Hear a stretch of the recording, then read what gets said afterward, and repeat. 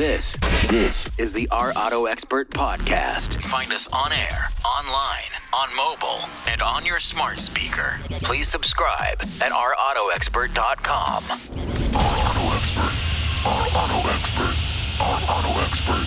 Our Auto Expert. Now, here's the host of Our Auto Expert, Our Auto Expert. Nick Miles. Locally created, nationally celebrated from the northwest to the southeast, this is America's car radio show. If it has a throttle, we'll feature it on air, online, on smartphone, or on smart speaker.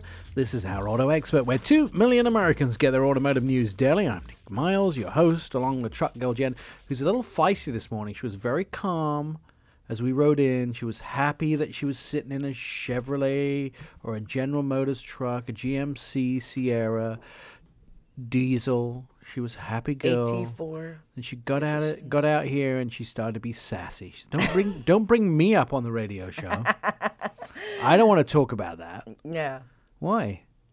Well, we're going to talk about our next guest. Because, Nick just sitting here and he's like, I'm trying to get you into a new vehicle. Yeah, look at the Ford F-150. Try, an Expedition. Well, Expedition's like awesome. No. You're just sassy. Yes. All right. Yes, I'm very sassy. You are today, definitely. Hey, guess what, folks? Got a packed show for you today. Dave Sanford, the general manager of Northside Ford, going to come on. We're going to talk a little bit about how crazy things have got over at Ford. We got a new Bronco. We got the Marquis. The orders will be completed now. The factory is starting to build them. These are now online orders because, of course, COVID-19. And so everybody at the dealership is working through how to do that. What is happening at a dealership? Are you still able to get your car serviced? What happens if you want to buy a new commercial vehicle? They are the number one commercial vehicle dealer in the area, Northside Ford. So we're going to find out how it all works. I'm curious. We'll find out today. Jason Zaleski, the Director of Product Marketing, is going to be here to talk about the new Cadillac CT4 and CT5, plus the new Escalade and the Lyriq, which was announced on Thursday. They're all electric little, I don't know how little it is, but they're all electric Tesla Model X fighter, perhaps. We'll see. Colin Miller joining us from Honda Motorsports to give us a rundown of the 2021 lineup for the street and off-road motorcycles. I'm a street guy. Are you an off-road gal? Used to be, yeah. Yeah. I used to ride off-road a lot. When you were young. It hurts to fall when you get older. Just not fall. It hurts to get up. We're going to talk to Mike Cadell. He's been driving the Bolt from Chevrolet, the Seltos from Kia, and the Ioniq from Hyundai. He's going to talk about small cars and what good deals they are and whether they're worth purchasing in the market. One of our favorite guests, Tyson Hominy, is going to join us from J.D. Power to explain the latest trends in buying. Boy, I think this might be a spoiler alert, but used cars are up 18% above pre-COVID predictions, and new cars are around 9% below. So that may be something to do with a limited inventory on dealer lots. We're going to find out all about that. Kate is going to join us from BMW. Her last name is Alini. Is that how we pronounce it? I think so. Kate Alini from BMW. She is a product manager. We're going to talk about some pretty cool vehicles. I'm excited. The BMW X7, one of my favorites. The Dark Shadow Edition. Ooh, they should have brought it out on Halloween. It would have been a good That would have been awesome. Halloween car. Is somebody in a weird mask going to pop up in the third row? And say, I know what you did last summer. I know where you live. I'm scaring myself. Special edition Alpina XB7 also. We're going to talk about that. Anton Woolman with the latest information about what's going on at Polestar, Porsche, Lexus, Tesla, and more.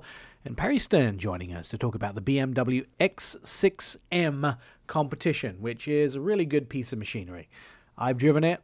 Perry's going to tell us how amazing it is. I love to sit my friends, you know this, in the passenger seat and unexpectedly floor it. Yeah. And watch their face go, whoa, what are you doing, cowboy? Or Jen holds her stomach and goes, oh, I'm going to throw up. I'm going to throw up. Oh, I'm going to throw up. I'm going to throw up. That's what I hear from you all the time. Yeah, exactly. As soon as I put my foot down in the vehicle, Jen's like squealing like a 2-year-old. I was waiting to see what you were going to say. Like what? What do you squeal like when I go fast in cars? I don't think I squeal. I just go, Nick. It's a little more squealy. Than that. You have to battle not throwing up, don't you? With you, yes. Just in general, or when we go fast? This is when we drive in general. All right. I love you, Nick. Okay, there we go. There you have it. It's sealed. It's a sealed deal. Jen loves me. So I got the opportunity to be at the LA Auto Show last year where Ford introduced the new Mach-E. Of course, the first change to the Mustang lineup for 55 years, now coming in an all-electric SUV. It's a true Mustang, and it's a true electric vehicle with up to 300 miles of range. They also just introduced, we were in Detroit for this, we did a live television broadcast, the new Bronco, coming in multiple different flavors. You can get it in a sport version, you can get it in a 2-door, a 4-door, and then there's 6 or 7, 8 trim levels. There's isn't there like a an Sasquatch off-road? package. That's it, Sasquatch. Yeah. Just think hairy feet. A Sasquatch package. So you get all that stuff. But also we want to talk a little bit about what it's like to purchase a vehicle now under COVID. What happens when you go to a dealer or don't go to a dealer or do it online. Dave Sanford joining us on the line. He's the general manager from Northside Ford, which is the premium commercial dealer in our area. So first of all, Dave, is it crazy with the amount of orders that are coming in for the Mach-E and for the Bronco? Well, actually, Nick, it's quite unexpected. We had a tremendous amount of orders come in, and Ford in general had over 150,000 reservations. So it's been pretty incredible. Now, one of the things that I did a little math here, and this should be a stimulant for people who want a Bronco and are waiting to decide what they want. So Ford, at this point, will be able to make $100,000 a year. I'm sure that will change as soon as they get it worked out. So that means if you order today, you're looking at delivery sometime 2022, right?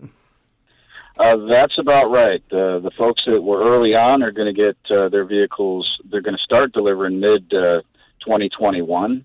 We'll start placing the orders, changing the reservations to orders here at the end of the year, probably beginning of January. But yeah, you're absolutely right. They can only produce so many and so quickly, and no one was expecting what we got. Right, get in now if you want one. That's what I say. So there are 3 different flavors of this vehicle. Which are you getting the most attention from? Because of course, I think everybody's going to want the 4-door. But maybe they don't. I mean, I talked to 3 people that have ordered the sport version, which I was surprised at. But I would have thought the 4-door was by far the most popular.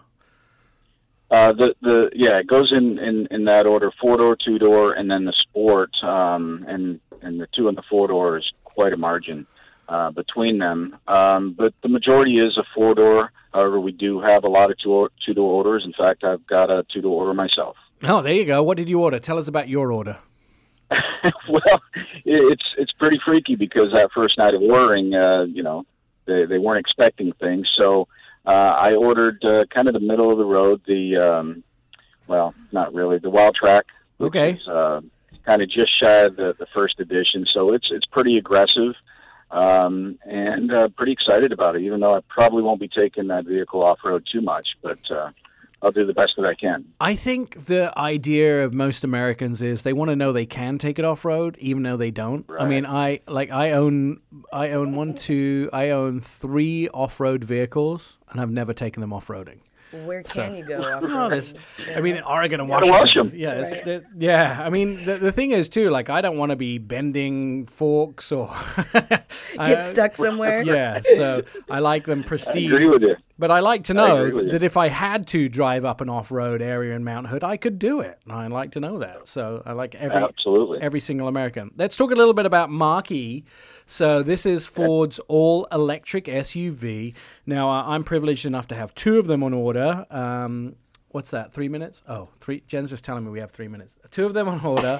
And 2 of them on order. And how have the Mach-E sales been as well? Because those first editions sold out not quite as fast as the Bronco, but you can't get a first edition of their Mach-E anymore, right? You cannot. First edition sold out on both lines.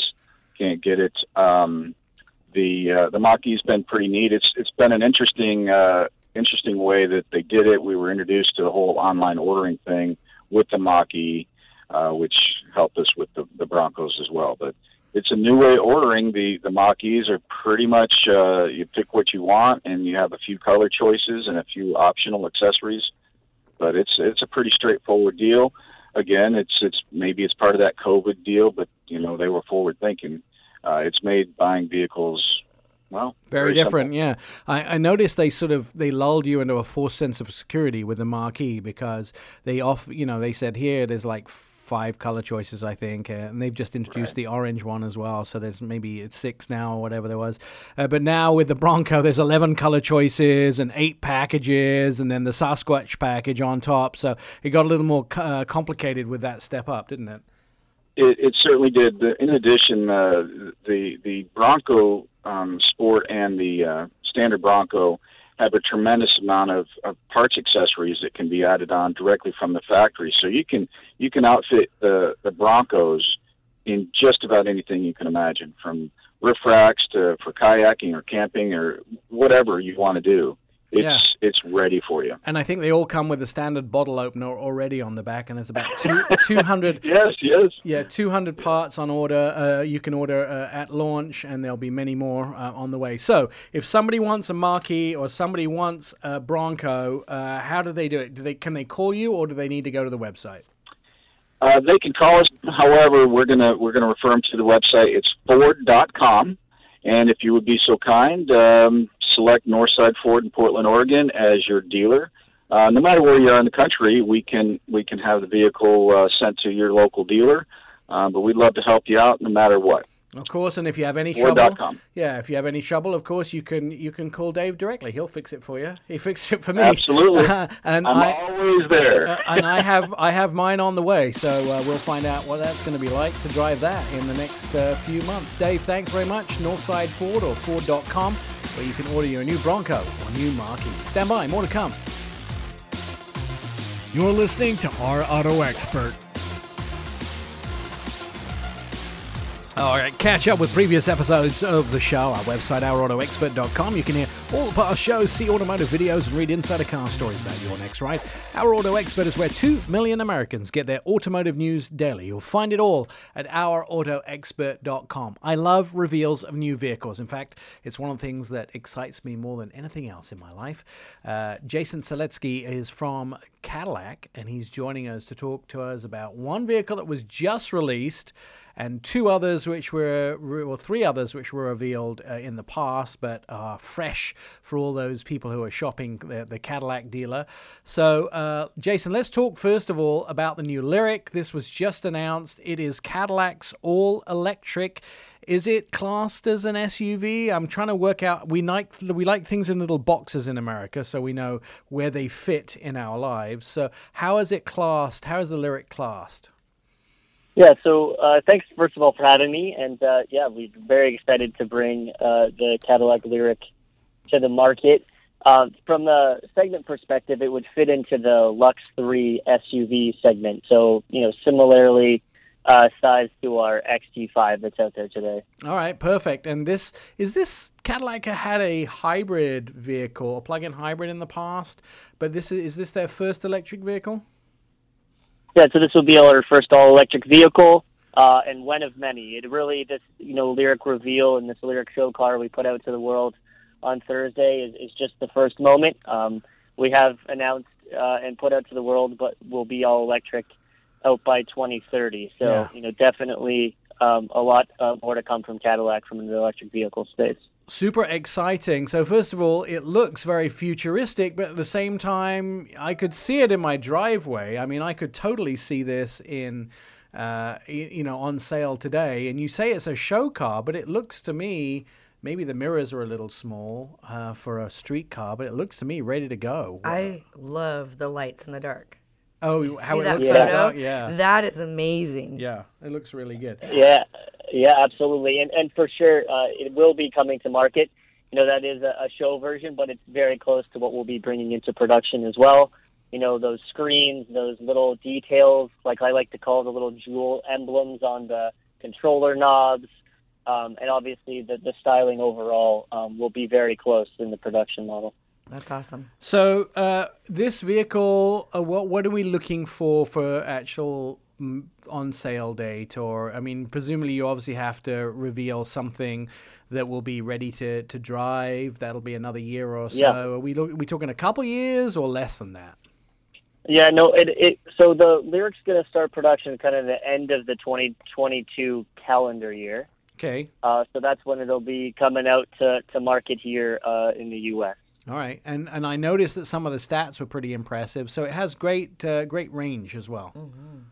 Absolutely. Over 300 miles of range. It'll have, multiple ways to charge, including the DC fast charging. And, like many know on electric, it'll have, not released yet, but some pretty great performance characteristics as well.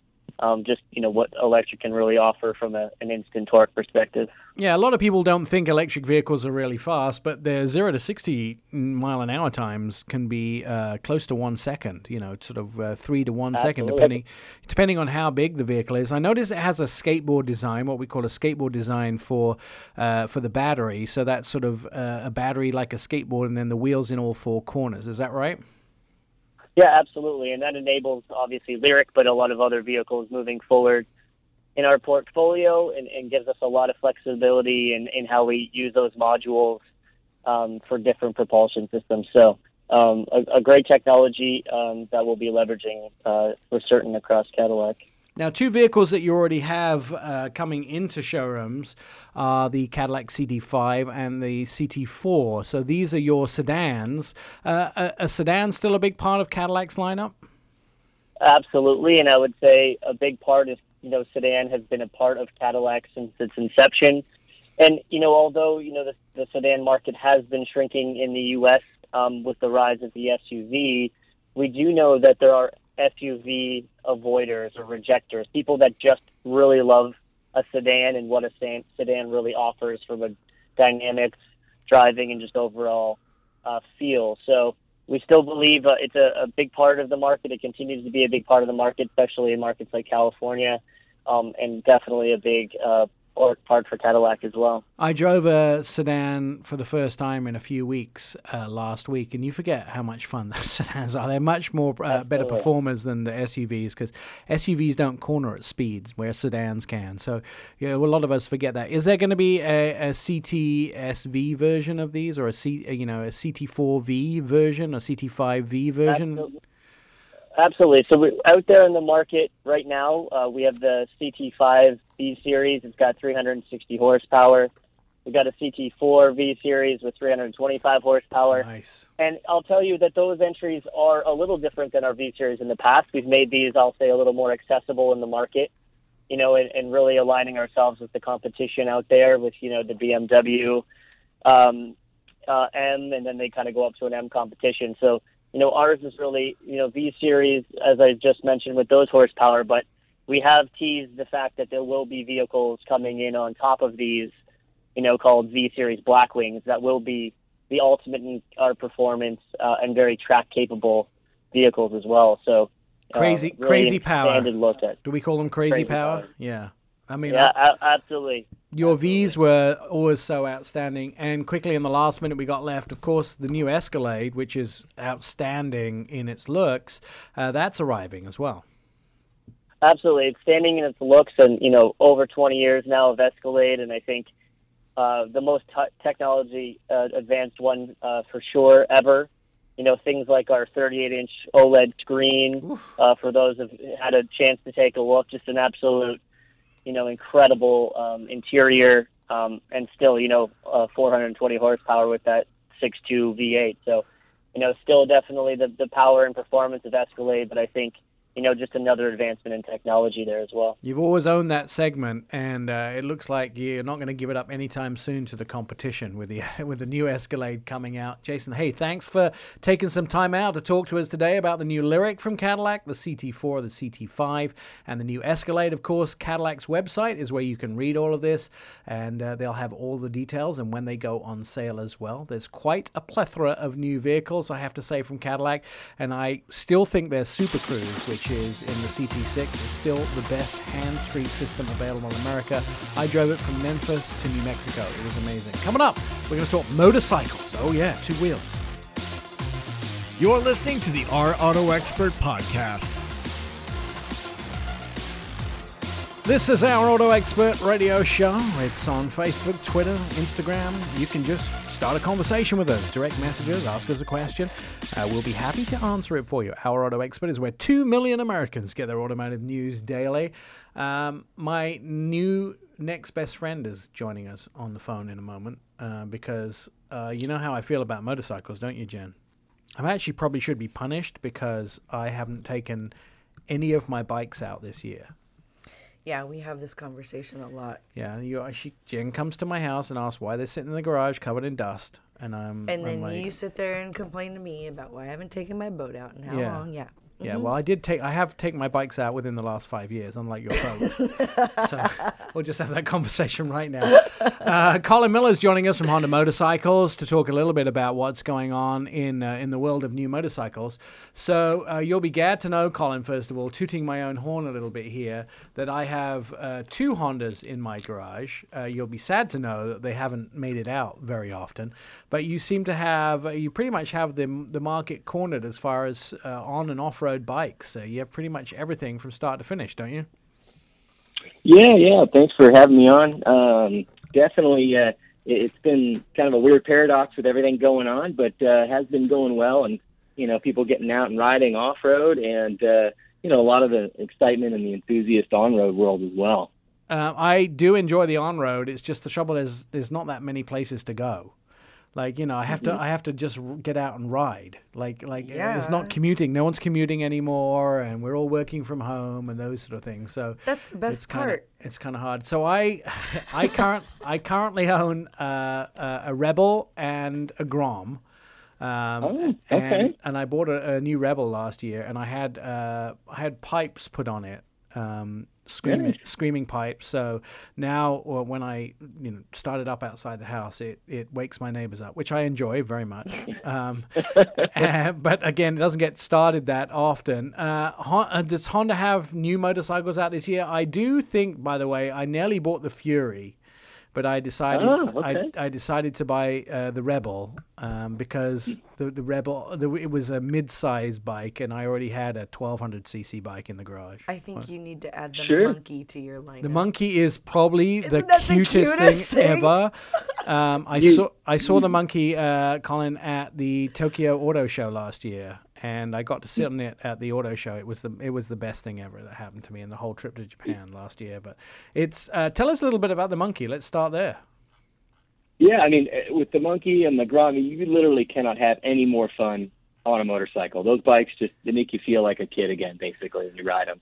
And I mean, and the Mini Moto lineup, which is where those bikes fall into, is something we looked at this year. And talking about new bikes coming out, we actually brought out what's called the ADV 150 scooter. So more of a adventure type scooter, really kind of that kind of adventure bike look that adventure bikes are huge right now. Right. And so it really provides that aspect to someone who's looking for something fun to go around and can kind of go exploring. So it's a really fun addition to that lineup. One of the things I think with the Monkey is it wasn't it originally from the 70s? Yeah, so it started off as basically a Z50, and it was a 50cc motorcycle that really kind of was great for kids and just getting around. You could fold the handlebars in and put it in basically you could put it in the trunk of a car. Right. And kind of really led a lot of people into motorcycling. Really got them started. Really was like, I remember my first bike. I can't tell you how many times when we're talking to people about the Monkey that they tell us that story of their, oh man, this looks exactly like the first bike I ever rode. And it just brings that out in people. And when you ride it today, it brings out almost the same emotion. You feel like you're taken back to being that kid riding around on the bike the first time. It definitely does make me feel pretty good when I see the Monkey. I feel like I should have long blonde hair and be in the 1970s because it's so cool. Yeah. And we really nailed the styling on it. Right. Sure. I mean, and the more you leave it the same, the happier I'm sure a lot of people will be with that as well. Yeah.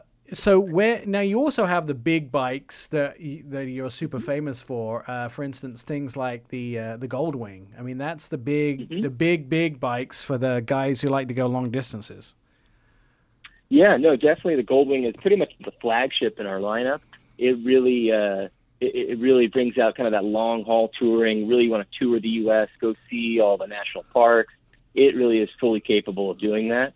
A couple of years ago in 2018, we did a full update on it and actually added a completely new transmission to it. So we've really been pushing what we call DCT, or dual clutch transmission, as an option for a lot of our bikes. Yeah. And so it provides a full automatic style transmission.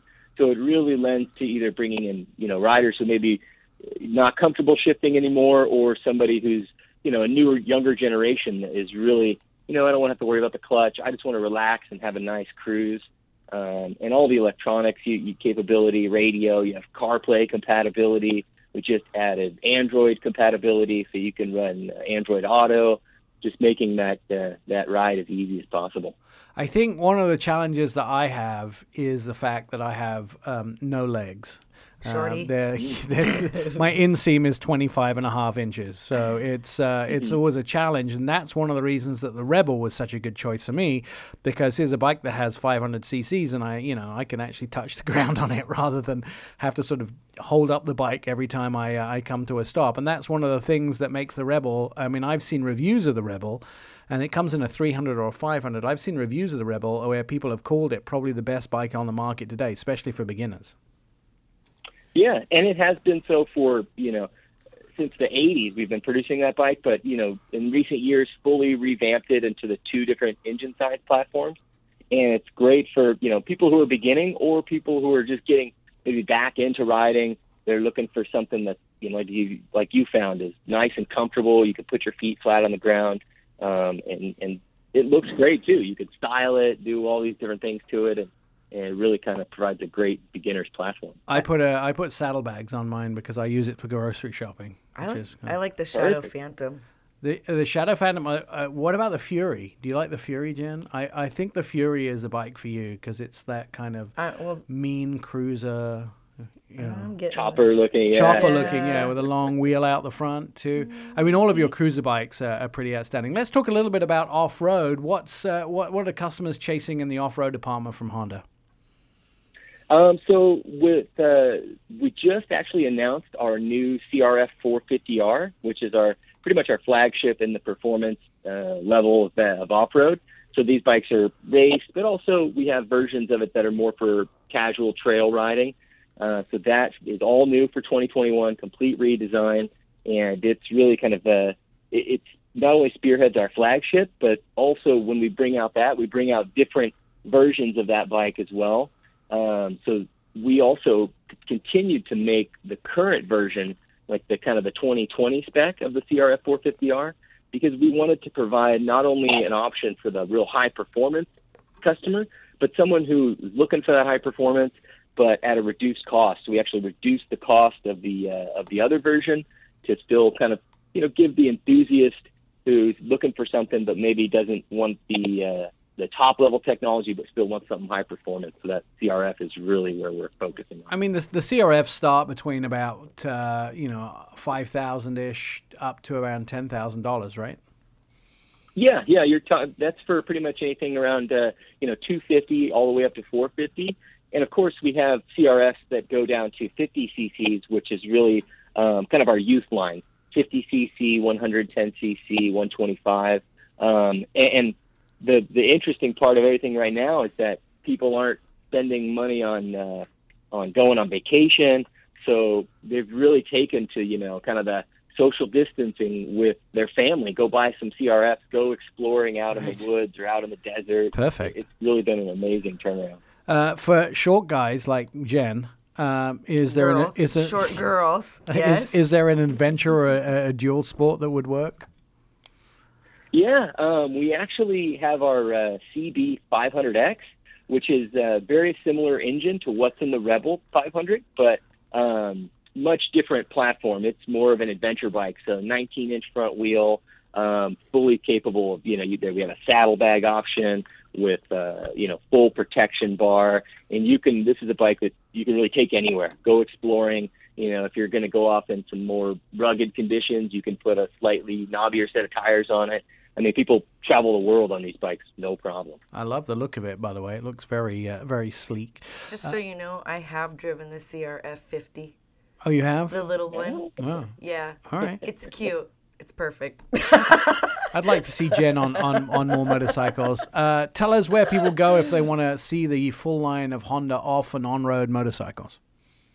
They're always welcome to check out powersports.honda.com, and or you can go down to your local power sports dealer and check them out as well. All right, yeah, there's plenty of those too. I go down quite regularly and see my local guys, and they always cut me a nice deal on motorcycles, and then I bring them home and I don't say anything. The last time I brought my Rebel home, I didn't mention it for about 3 months, and finally got caught That's hilarious. with another bike in the garage. So it's just nice when They your just spouse multiply. when They're your like spouse doesn't go in the rabbits. garage very often. It's really nice. It's always that equation, N+1 motorcycles is the amount I need, See? Always an additional one. You're my best friend right now, Colin. Colin Miller is from Honda Motorcycles. We talked about some of those motorcycles. Of course, you can go to powersports.honda.com to find out more.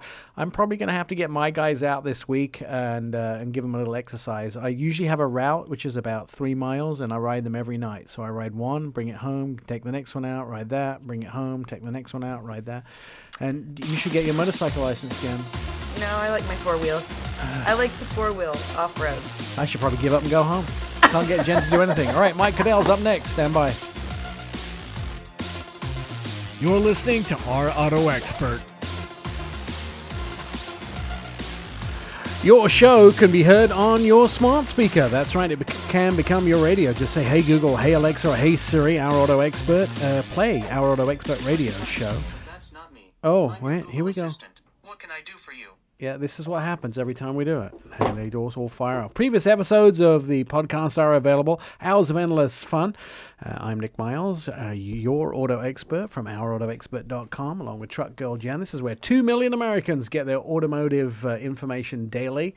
And joining us is one of our editors, reporters on the phone, Mike Cadell. Mike has been test driving some cars in beautiful... Are you having nice weather on the lake today, Mike? I'm sitting behind my computer right now. Oh, come on now. I thought you were going to be out on the lake all day. Now I'm on the lake, I won't lie. Your computer's on the boat, isn't it? I've got a computer on the boat, and it's in my hand, and I'm using it to call you. Oh, I see. I was now thinking I'd forced you off of the lake somehow to do your segment today, but I don't feel so bad now. I don't feel so bad now. You've been driving some of the latest electric cars that America has to offer. I have 2 of them, and I'm going to tell you. So one of them is relatively affordable, and the other one is a little bit higher on the luxury end. But I've been in the Chevy Bolt, which is kind of based on the technology of the Chevy Volt, and it's we talk about electrification in the market. Chevy really nailed it with the Volt, and then nailed it with the Bolt. Smaller subcompact electrified vehicle, that allows you to get great distance out of electrification, battery packs on it. You can literally pull in a charge point station and fill it up. I was really impressed not only with just the electrified part of the vehicle, but with the fact that they used a lot of recyclable products on the inside of the Chevy Bolt. And then you contrast that with the, 2021 Lincoln Aviator, and this is the plug-in hybrid electric vehicle version. It's the black label. It's $100,000+ incredible luxurious sport utility vehicle, but it's also got some electrification with 3.5 liter motor under the hood. It literally feels like a sports car, and off the line it's fast. So you take the Bolt and you take the Aviator, and you can almost race them down the road. Electrification's so fast. I'm sure Lincoln and Chevy would absolutely adore to have them both in a head-to-head race to see which one that wins. Did you find that you had range anxiety with an all-electric vehicle? Because I always have this problem when I get one, even though I might have 300 miles on a charge. I start to sit here going, oh, what happens if I decide to go here? Or if I'm going to drive to the city, that's, 197 miles. That means I have to charge before I come home. Does that sort of go through your head all the time? It does when you're in a purely electric vehicle. I am a huge proponent of plug-in hybrid electric vehicles because you get the best of both worlds.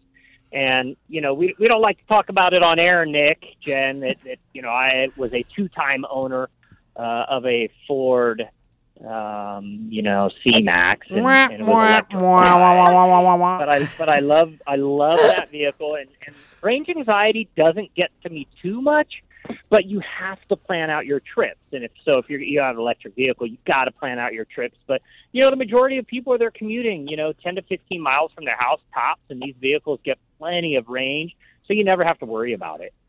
You recently drove the Hyundai Ioniq as well, which I think is Hyundai's sort of version to the Nissan Leaf or to the Chevy Bolt, but it's been upgraded. I think it gets 170 miles on a single charge now. It's sort of a more affordable version of an electric car.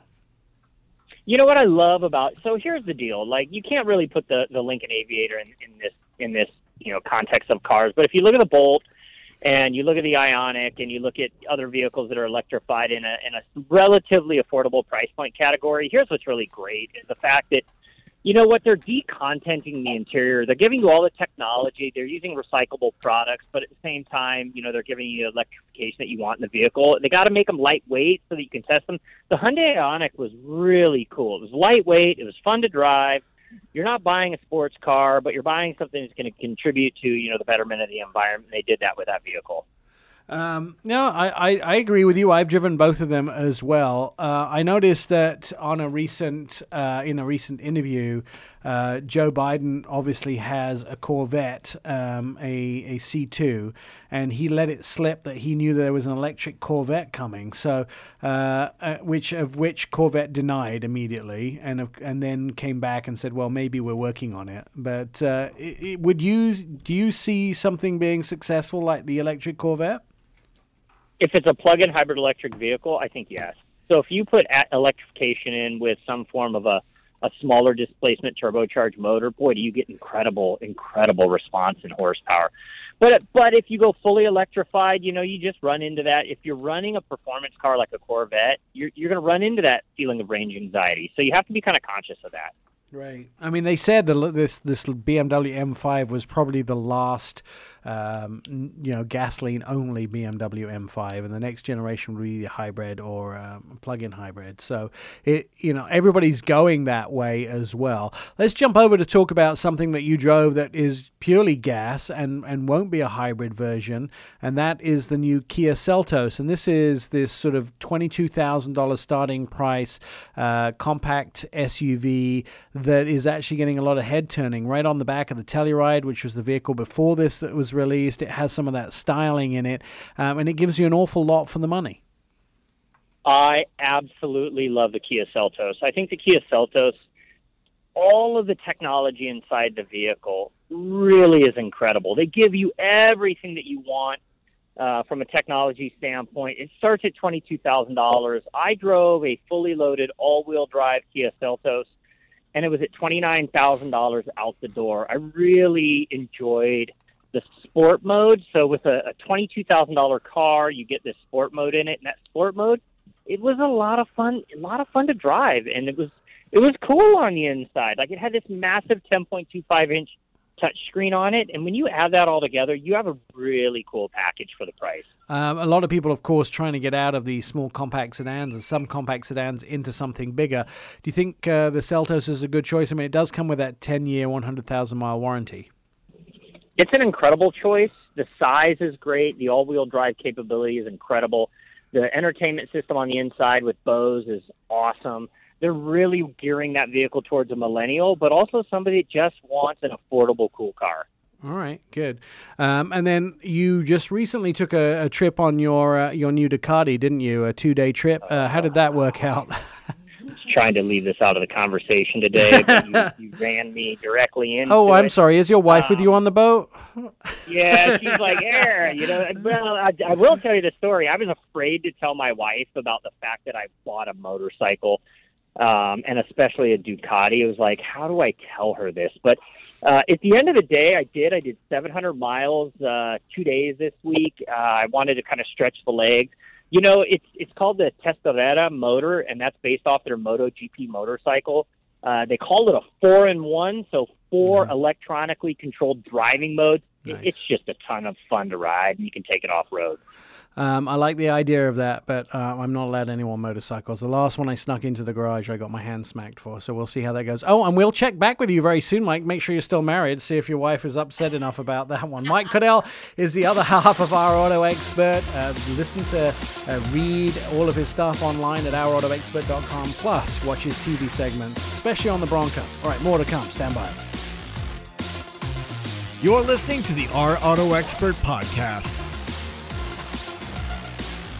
Locally created, nationally celebrated from the Northwest to the Southeast, this is America's Car Radio Show. It has a throttle. We'll feature it on air, online, on smartphone, or on smart speaker. This is Our Auto Expert, where 2 million Americans get their automotive news daily. I'm your host, Nick Miles, with truck girl Jen. Have you been enjoying the show so far, Jen? Of course. Good. It's a good thing, too, since you put it together. I know, right? Every week we get to talk a little bit about how the COVID-19 is affecting the sales and marketing for cars. And it's kind of a good thing that we have somebody who really knows what they're talking about that joins us on occasions to go over those numbers. Tyson Jominy is the Vice President of Data and Analytics at J.D. Power and Associates. So we have been tracking this week by week, Tyson, and it looks like there was an interesting shift in how things were looking. Initially, new car sales started to get up. I thought they were going to break the 5% mark, only being down 5% from pre-COVID predictions. But it looks like we're sitting around 8 or 9% now. Is that the fact for last week's numbers? Yeah, it certainly is. And thanks for having me back, Nick, and hello to Jen. Yeah, so we really thought we were going to get back up here, maybe low single-digit declines. But, quite frankly, we don't have enough inventory. And so the end of the month, things did trail off a little bit. We actually ended the month down about 12% on a year-over-year basis. It did look for 1 week that the sales were pretty brisk. I think we got to as low as 7% across the country. But it is varying state to state, isn't it? Because I look at how certain states are doing, and those states with worse COVID outbreaks tend to be the states with less car sales. Yeah, so we're actually seeing a couple dynamics here, which is that the more rural and less and more southerly the sales are, actually they tend to do better. So the biggest cities, New York and LA and Seattle, those are the markets that tend to be off more than anywhere else. But we're seeing, the southern markets, the Sun Belt and rural markets, from Missoula, Montana, down through Tampa, Florida, those markets are performing quite well. Really, and you'd think that Florida was having a harder time with COVID as well. Do you think that we are down 12% at the end of the month due to inventory alone, or is it still is COVID still affecting people going to dealerships or at least shopping for vehicles? Yeah, I think COVID's certainly playing a part of it, and certainly the economic impact of COVID in the country is playing its share as well. But at the end of the day, what we see with inventory is that 41% of sales turned in fewer than 20 days, which means as soon as the vehicle arrives at the dealership, it's coming off the transport truck, it's going right to a customer and leaving with that dealer immediately. All right, so we probably could do some digging down and find the numbers of the vehicles that aren't selling very well during this outbreak and get a deal on them. That's what I'm always looking for. What do dealers want to get rid of on the lot? And there was periods where some vehicles were sitting on the lot for 100 days, but now it's considerably less than that. But the big shift has been in both the secondhand and the luxury market. Now, initially, the luxury market has been up as much as 18%. Is that still the case? Yeah, luxury remains hot, but luxury was part of the sector that really fell the most during coronavirus. So it has kind of roared back, so it has a lot of pent-up demand that it's capturing. But as you alluded to, the used side of the market is smoking hot right now. Yeah, so inventory there is getting tight. We were expecting to see these 500,000 vehicles dumped in from Hertz as they had filed for bankruptcy. A lot of the fleets were not being renewed, and a lot of the fleet vehicles that were sitting idle during COVID and would likely be turned in sometime in the next 6 months were getting turned in early, supposedly. But we haven't seen a massive influx of used cars, have we? Well, no. So once the new vehicle inventory became so tight, dealers shifted over to used, and they started buying up those. And now that became the bottleneck. And so when Hertz was first talking about filing for bankruptcy, we thought, oh my gosh, if we have 500,000 units, that's going to destroy us. And now I think a lot of people are like, give us those units, we can take them, because demand is so high for used. Do you think there's still deals out there, or is it region by region that you have to go shopping pretty hard to find a good deal? I think you're going to have to shop pretty hard to find a good deal. Dealers, since they don't have enough units right now, they're not really dealing very much. In fact, they are making quite a bit now on the sale of vehicles. Typically dealers don't make that much on the actual sale of the car. That has really changed dramatically. But the good news for consumers is that your trade-in value of your used vehicle is going up so much, it may wash out those effects. Tell me a little bit about the incentives, because when COVID first hit, we were seeing incredibly high incentives. A lot of truck companies putting cash on the hood. We were seeing financing for extended periods of time with 0% interest. Are those deals still there, or are they starting to fizzle out?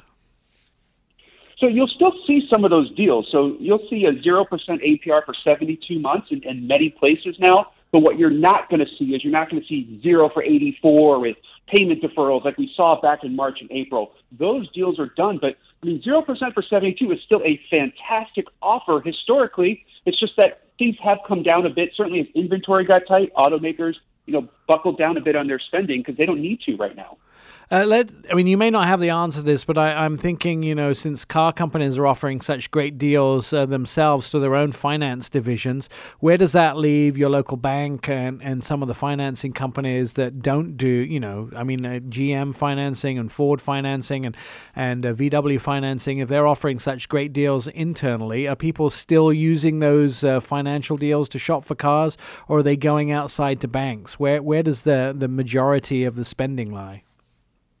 That is a fantastic question. What we're seeing is that the captive share of deals is over 75% right now, which is really close to all-time records. So most people are going into the finance office, and they are getting a deal worked out with the captive for the automaker itself, leaving banks and credit unions a very small share right now.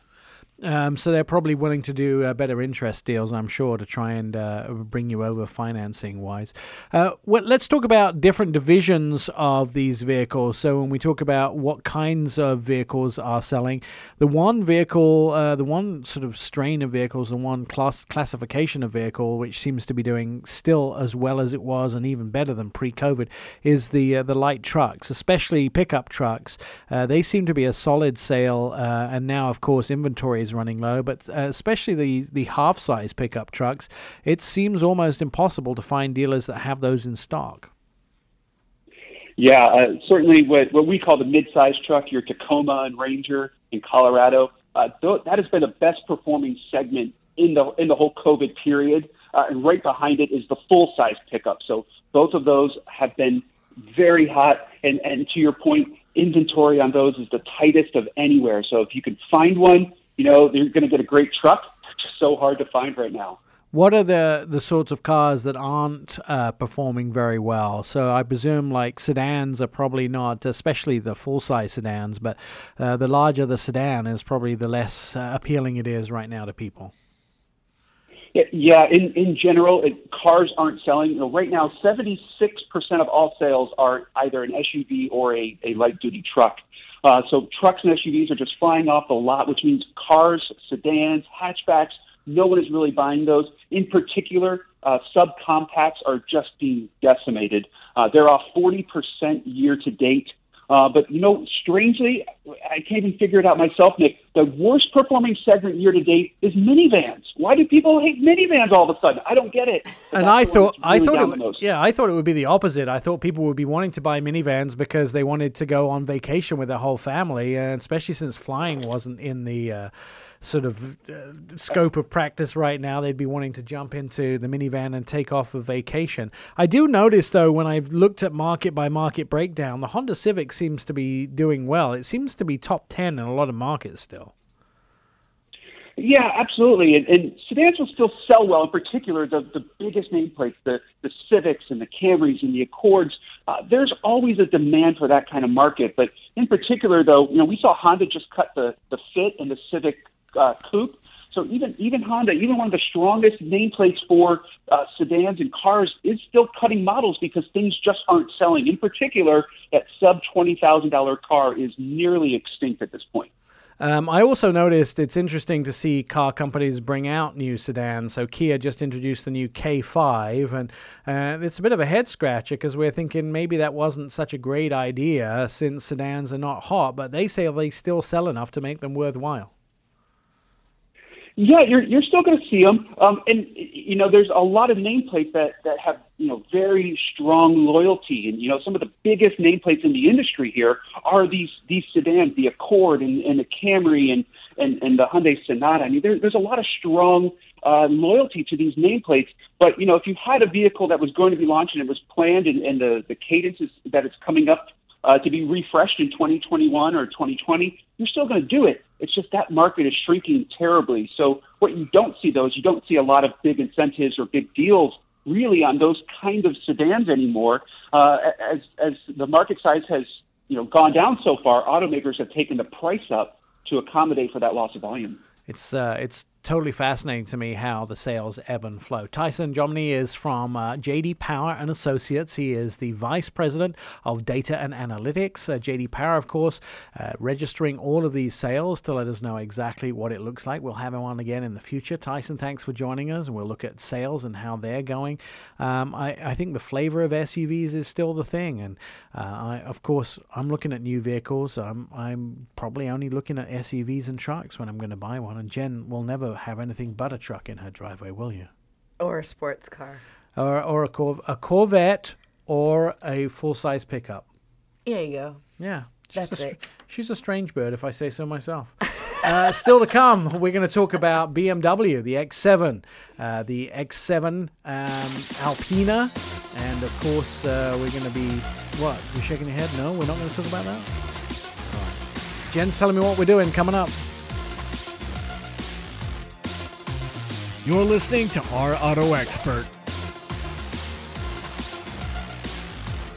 To catch up with previous episodes of the show, our website, OurAutoExpert.com. You can hear all the past shows, see automotive videos, and read insider car stories about your next ride. Our Auto Expert is where 2 million Americans get their automotive news daily.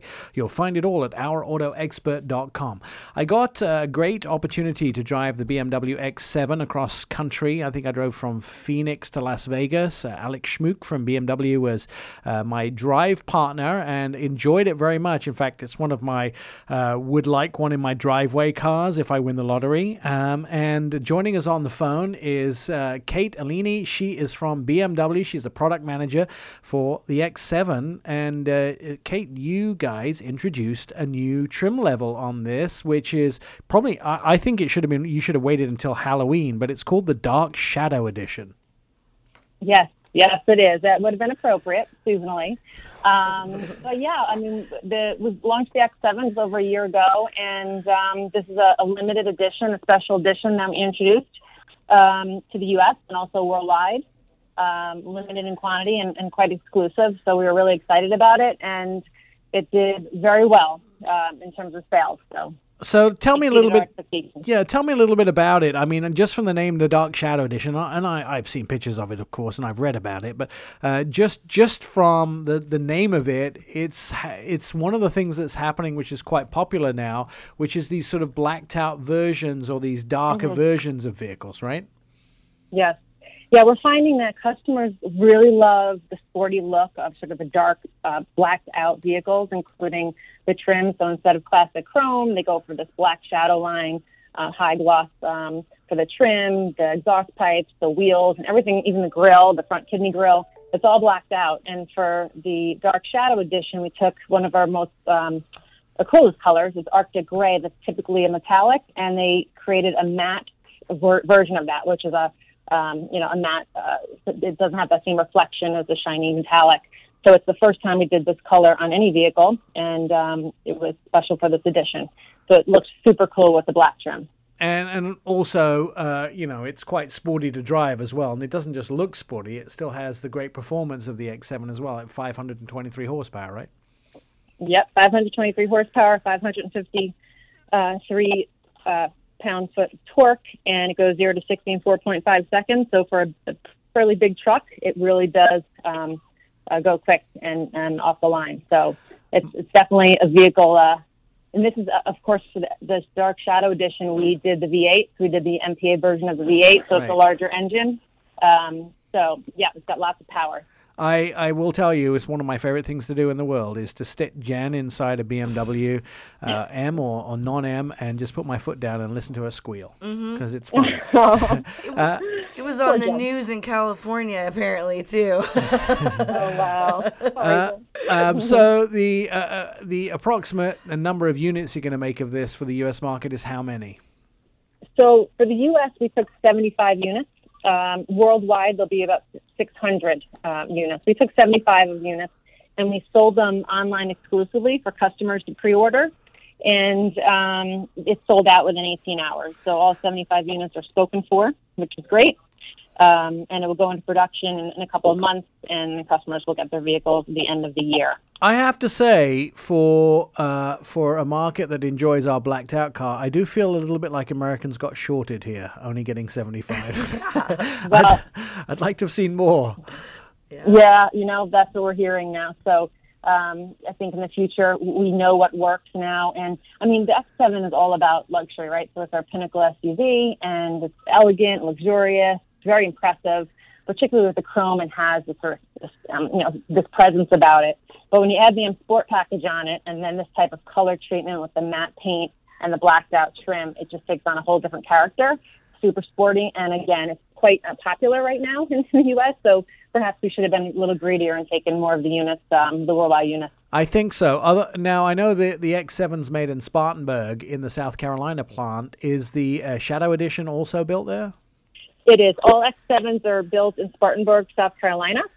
And actually, this is the first vehicle to be painted in a frozen or matte finish, if you will, at Spartanburg. And it was the first time that they're producing the special individual paint on a vehicle at Spartanburg. So that was pretty much like a test to make sure the plant could accommodate that type of color.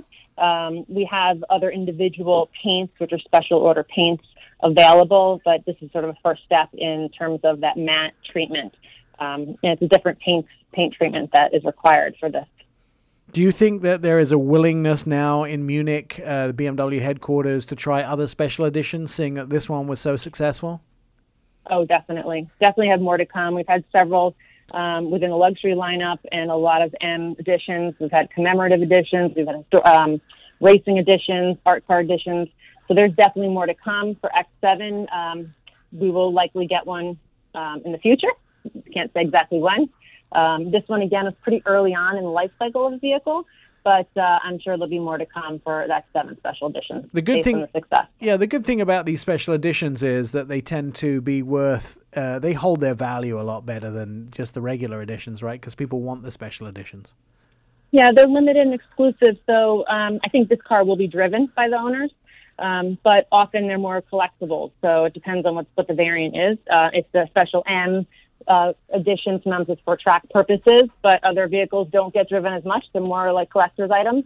I think with the Dark Shadow, it will be a driven edition for sure. Now, the starting price of this was about $120,000. How much above the regular X7 would that have been if you hadn't had the Dark Shadow edition? Okay, so the X7 M50i, which is the V8, the top engine, goes for $99,800, the model year 21. So it's about $20,000 more, and it's probably going to hold its value really for well. Sure. Yeah, if you were a purchaser. It's part of the exclusivity, right? Yeah. We're only 75 in the whole country, so that's pretty special. Are they going to be numbered? They will not be numbered. There is badging in the vehicle. It says Edition Dark Shadow on the center console. But they're not numbered this edition. We've done that in the past, but not with this vehicle. All right. Well, that's something you may be able to find out from the VIN number, what number your one is as well. Yes, people will, and they will. The real fans do find out what production number they have. So. Kate, thanks so much. If you want to find out more about BMW product, of course, it's BMW Motor Cars. You can go to their website. Kate is the product manager for the 7 Series. I will tell you that I really want 7, 8, and X7. I really want to have Kate back on to talk about the Alpina, which I've been to the Alpina factory, by the way, in Germany. Jealous. 300 kilometers an hour I drove once. That next time we have her back on. Stand by. You're listening to the Our Auto Expert podcast. This is Our Auto Expert radio show. Our Auto Expert is on Facebook, Twitter, Instagram, and you can send us a message. Start a conversation with us. Ask us a car question. Just direct messages at Our Auto Expert. Our Auto Expert is where 2 million Americans get their automotive news daily. Anton Wallman is an independent analyst and investor. He joins us every week to give us a survey of what's happening in electric, autonomous, and the car business in general. So, Anton, let's start off with Polestar 2. It outsold the Tesla Model 3 in the first countries to report European sales for July. That's right, Nick. So for those of you who don't know what Polestar is, it used to be a performance brand, effectively, of Volvo's, and they've essentially turned it into an all-electric brand. And the first car of any significance just came out and started delivering cars here about at the middle or to late July, both in Europe and in China. And we have the first results now from the first handful of countries in Europe where deliveries have started. And they basically, for the entire month of July, they outsold Tesla very handily in Europe. So it's a good start for Polestar. Is Polestar, the Polestar vehicle, is it priced higher than the Model 3, or is it just about the same?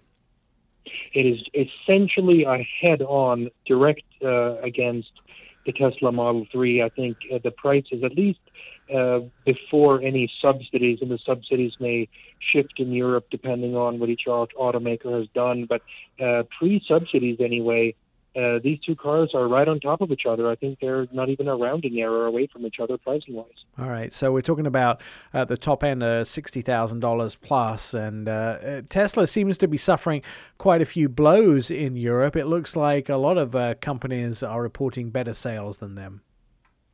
Well, so Tesla's, of course, just like all the automakers, had about a 7-week shutdown of their production. So a lot of people will say that Tesla sales are down in Europe because they were shut down, but that doesn't really square with the fact that all the other automakers were also down for an equivalent 7 weeks of their production, and yet they took an enormous amount of market share here from Tesla in the second quarter and also in the month of July, as we're now starting to get the July numbers. So did these 7 weeks only impact Tesla and none of the competitors such as Renault, Skoda, Seat, Polestar, and everybody else? I don't think so. I think there's a genuine loss of market share for Tesla in the European theater. If you look at specific countries, in Norway, for instance, in August, in Norway, of course, we always like to use Norway and Sweden to predict what's going to happen in the U.S., but Norway is kind of a special case because 55% of EV take rate in Norway. Now, the Polestar is doing extremely well against Tesla there. Yeah, so what's happening is that we get daily reports from Norway in terms of how they register new cars there. So that's an enormous insight, real time, into what's happening in the market. And now here, just about how many days are we into the month here? About 8 or so days into the month of August. And so far, Polestar is outselling all of Tesla's vehicles by a margin of about 2-1. So that basically continues the trend that we saw in July, and even more, actually. And it's probably, Polestar has a little bit of an advantage in Europe, especially since they're a branch of Volvo, which technically is headquartered in Sweden, even though they're owned by the Chinese. But at the same time, Volvo are still the parent company, and so they're a home brand, as it were, on their home turf. Yeah, but that really only shows what kind of impact there will be once many of these European home brands really put the wood to the situation here and come out with their new attractive vehicles. Keep in mind that the actual Volvo-branded version of the Polestar 2, which will be a variant of the XC40 compact SUV, also starts production here in the fall and should go on sale in Europe near the end of this year. So there will be a version of the Polestar 2 with essentially the same underpinnings in a slightly more upright, square, and taller, although just barely shorter body, which is very attractive for the European audience. that will further add to this competitive environment. All right, Cadillac announcing a brand new SUV this week. It's called the Lyriq. It's a battery electric vehicle, SUV. It will be on sale in late 2022 or 21-22. It looks like it's going to be closer to 22. This seems to be a long way off for a vehicle that's just been introduced.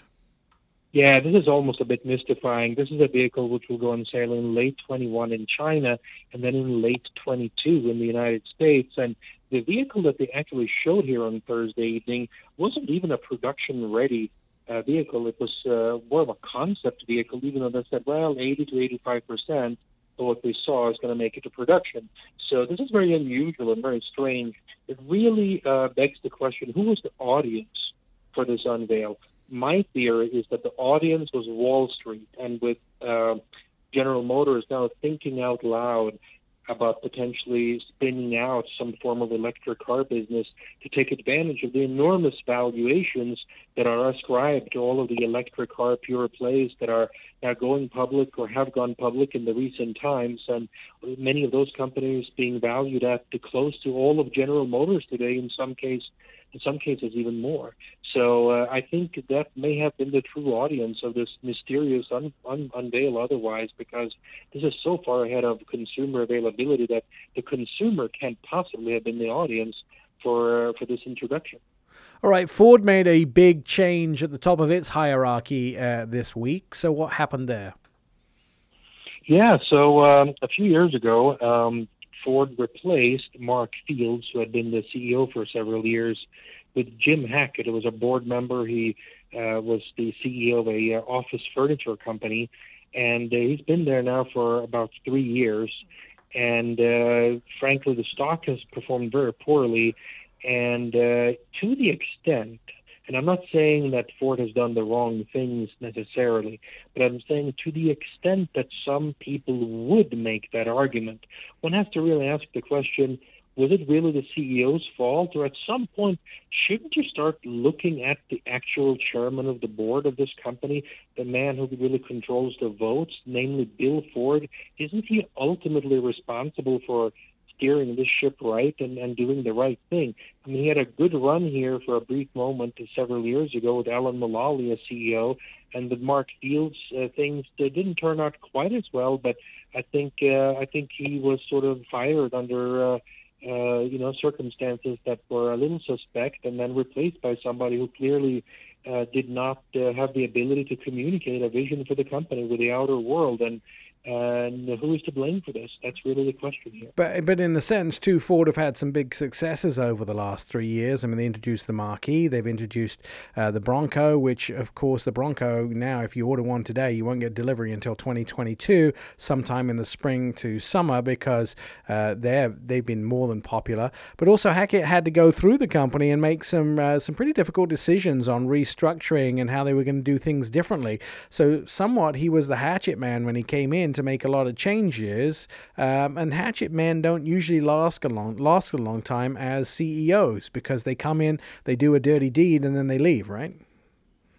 Yeah, so let's ponder some of these new products, right? On the one hand, we've got the Mach-E, which supposedly goes into production here on October 26th, and we'll see its first U.S. deliveries in December and European deliveries in January.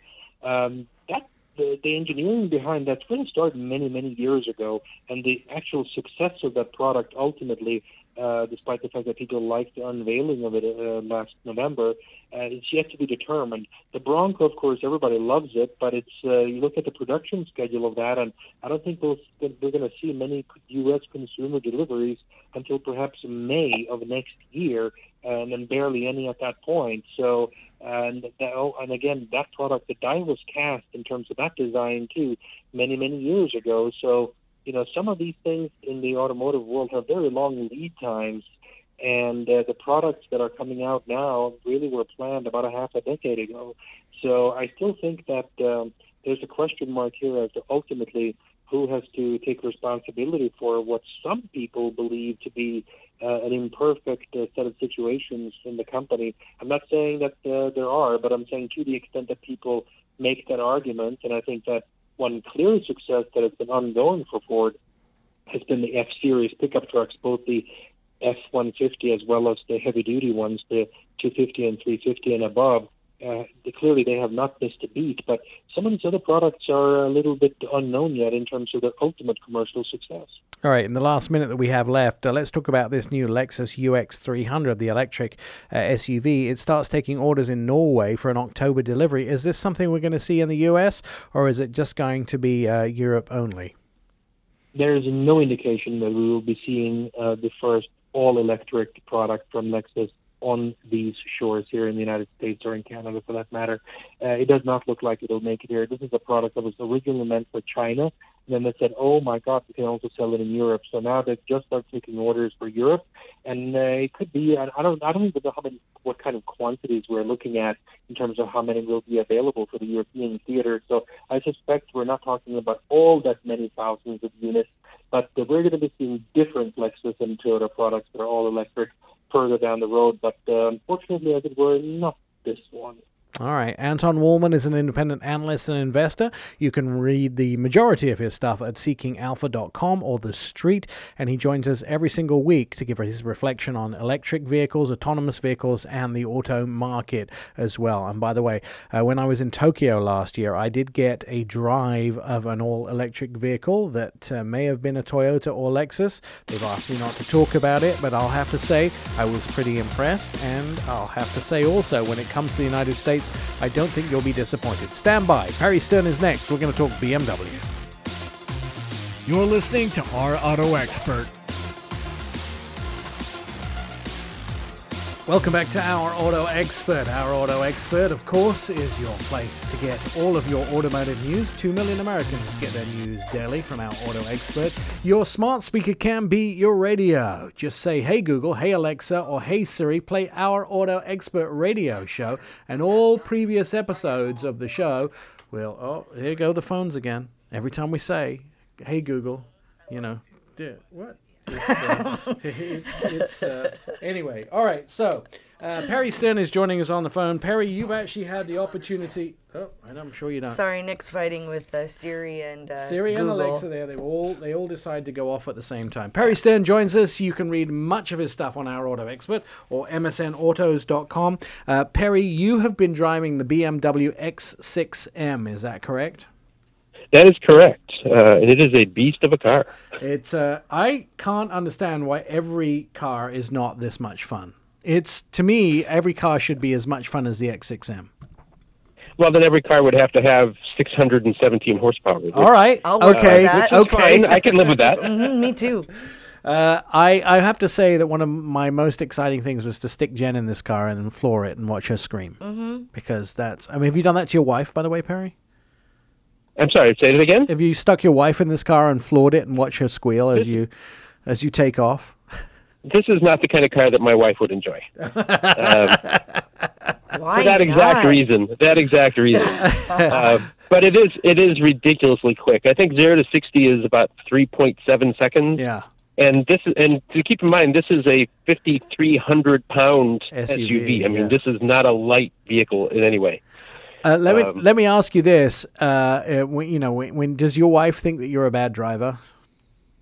No, she thinks I'm a good driver, and I always tone it down when she's in the car because I don't want to scare her. That's why she there's nothing to be gained from doing that. See, I have an opposite problem. My spouse thinks I'm a terrible driver because I drive everything like it's a racetrack. So it's like, can't you just stay in the lines on the road? I say I drive for the road, not for the lines. If there's no other traffic, you drive for the curves in the road. You don't drive for the lines. So you have to know who your guest is. Yeah. There are some people that I'm happy to show them what the car can do, and there are others that we just cruise around, like my wife. Yes. 5 miles an hour in the Costco shopping parking lot, not over the speed bump at 35, which is what I get in trouble for all the time. All right, so this vehicle, but it has quite a price tag with it, doesn't it?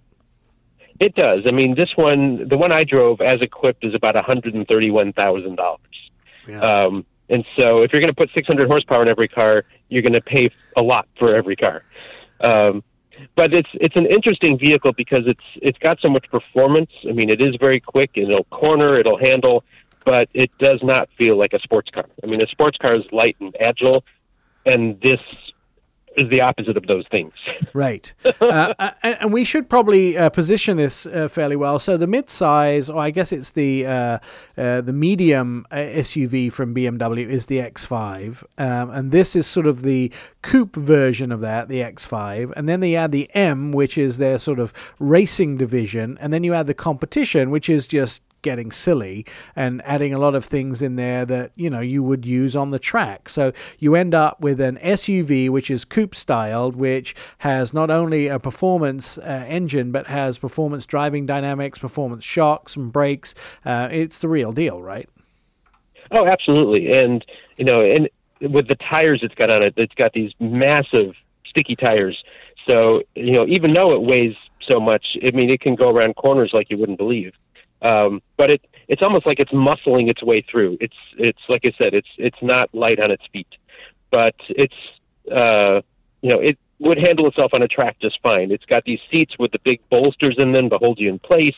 It's got, like you said, M Sport brakes, sport suspension, sport exhaust, and the exhaust sounds absolutely phenomenal. I think the BMW probably got it all right, and one of the things that worries me, and several times I've been to Munich to the BMW headquarters, and every time I'm there, they roll out the latest version of what could be their electric car in the future, something that's you know, an electric version, and I feel like I would miss the sound and the sort of V8 twin turbo horse or bi-turbo horsepower that will come with something like this, because next to sort of Dodge in America, there is very little that has this sort of massive amount of horsepower, isn't there? It's true. I mean, if you look at the competitors to this vehicle, I mean, you have, you know, the Mercedes AMGs, because Mercedes kind of matches BMW M with their AMG models. Right. There's a Lamborghini Urus, which, you know, is even more expensive than this. You know, Porsche's got their coupe, but the one that's always interesting is you've also got the Grand Cherokee Trackhawk, right, which costs about, you know, $50,000 less than this, and brings about 100 more horsepower. Yeah, and so it's really hard when you see that, but at the same time, there just isn't a substitute period for horsepower right now. I mean, I know electric vehicles can be faster off the line, but there's something about the vibration and the roar and the sound that really is visceral when you drive this car. Oh, it's the whole experience, and you're right. I mean, electric cars are their own experience, and there is something to be said from, you know, that incredible acceleration with kind of the sound of a turbine jet sound, but there really is no replacement for just a big V8, and BMW's V8s always sound so good. Now, we had someone from BMW on earlier today that told us that their special editions sold out in 18 hours. They just did an X7 special edition, the Dark Shadows edition. These vehicles, even though they're pricey and expensive, the X6M is a vehicle that actually sells. I mean, they're continuing to sell these vehicles. They do. And, you know, it is interesting. You know, you mentioned the X5, and the X5M and the X6M are practically twins. It's just that one has a sportier look to it than the other. So the X6 has the coupe style, as you mentioned. Personally, I like the X5 better. I don't like the idea of the SUV coupe. I don't think the style is terribly attractive, and you give up a lot of utility that you get in the squared off shape of an SUV that without any additional performance. I mean, the X6M and X5M are identical when it comes to acceleration, speed, everything else. Yeah, the numbers are the same, but the look is different. Exactly. So I guess something for everybody. I will tell you, it's a very interesting division. You either love or hate the coupes or the SUV version. I'm a coupe guy, but there is nobody that I've ever heard say, oh, I could go either way, coupe or SUV, or, you know, I don't like either of them. You're either strongly in one camp or the other. And that's a very interesting thing with these. You're either a fan of the coupes or you're not, right? Exactly, and I'm not. Well, there you have it. Perry, however, 600 horsepower can make up for a lot of that. Right. It's muscle compensation. I don't know if that's the right terminology, but it certainly sounds good. Perry, your article on this vehicle, where can we read it? You can see it up on Our Auto Expert. You can see it on MSN.com or on AutoNXT.net. All right, Perry Stern is a contributor to Our Auto Expert. You can read much of his stuff at OurAutoExpert.com. He's a fine gentleman and has some great stories up there. We'll be back again next week. Don't forget to go to OurAutoExpert.com to read the latest stories, see the videos, and of course, listen to the radio show and podcast. I'm Nick Miles, and thanks to Jen.